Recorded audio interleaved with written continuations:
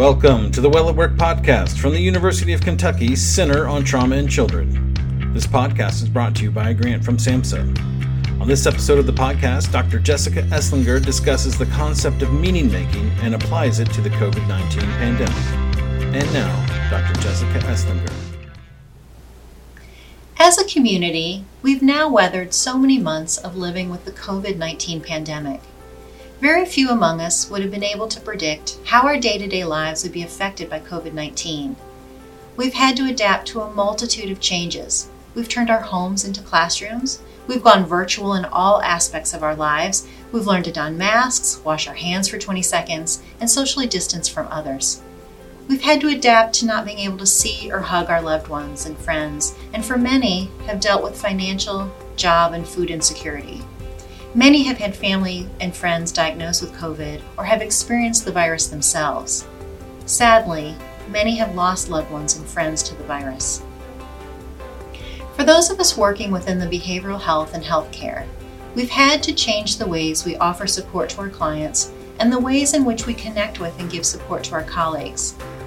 Many of us have had to make decisions and follow protocols within the workplace that have led to moral distress. We've had to adjust to a new reality, and for many, this adjustment has been difficult, involving a myriad of losses, of safety of ourselves and our loved ones, loss of social and emotional support of others, and most significantly, loss of life. Viktor Frankl, a Holocaust survivor and psychotherapist, wrote in his seminal book, Man's Search for Meaning, that the primary motivation of personhood is our search for meaning within our lives. Who of us during this pandemic have not asked ourselves, why has this happened? Or how will this experience affect me and others going forward? As part of the human race, we appear to be hardwired to search for patterns and reasons that help us explain and understand our lives. Dr. Crystal Park's research at the University of Connecticut can help us understand our need to create meaning out of our experiences during times of crisis or trauma. Her model of meaning making identifies two levels of meaning: global, which refers to our core beliefs, values, and desires, and situational, which involves our appraisals of a situation. Distress occurs when there's a discrepancy between our appraised meaning of an experience and our existing core beliefs and understandings. We then work to decrease this discrepancy by creating coherence by either changing our appraisals of the experience or changing or adjusting our core beliefs. Research on meaning making has found that this process can improve adjustment during times of difficulty or loss. Some of the benefits of meaning making include decreased feelings of distress and increased feelings of personal control. Making meaning out of difficult experiences can promote resiliency, which has been found to help mitigate the development of secondary traumatic stress and other types of stress. Let's consider Vivian. Vivian works as a mental health therapist. She's been working from home for the last 10 months and has been balancing her 9-year-old school needs. She's been seeing her clients via telehealth, and many of them are struggling with depressed mood and anxiety exacerbated by the COVID-19 pandemic. Her mother lives in a nursing home, and while she's been able to see her, she's not been able to hug her for months. She wears a mask outside of her home, has limited contact with friends and other family, and thinks about the risk of COVID infection daily. Lately, she's been wondering if things will ever get back to normal and whether she'll ever feel comfortable in a room full of people again. What can help Vivian adjust to her experiences during this pandemic? Here are 3 tips that can help us engage in practices that help us make meaning out of our experiences during COVID-19. Tip number 1. Make time to practice self-reflection.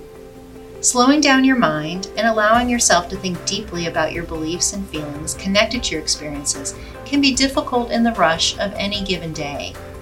To work towards understanding how we've been affected by the pandemic and the ways in which we can and are moving forward, it is helpful to allow our brains space to slow down and focus on our thoughts, feelings, and physiological responses.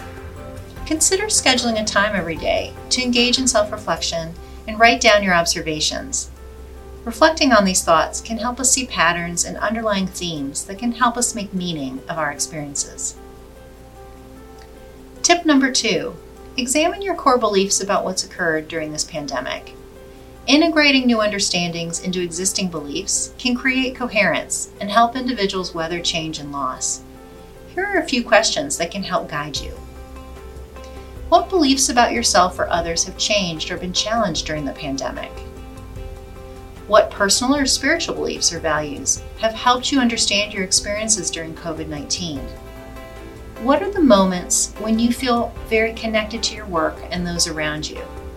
Why are these connections so important to you? Tip number 3. Notice and write down the things that you feel hopeful and optimistic about for the future. Our ability to discover these positive aspects of life is an important part of who we are and how we balance negativity. Many may be surprised at their ability to identify positive changes that have resulted from this pandemic, such as increased time with family or bonding with a new pet. Hopefulness about the future has been found to be protective of mental health distress, secondary traumatic stress, and other conditions such as burnout. And if we're going about the business of meaning making, it's important for us to add all of the elements to our story. I hope you've enjoyed this podcast. For other podcasts in this series, please visit our website and remember to stay well at work. Thank you for listening to this episode of the podcast. Follow the link in the video description for more resources on our Well at Work website. And of course, stay tuned for more episodes on topics that will keep you well at work.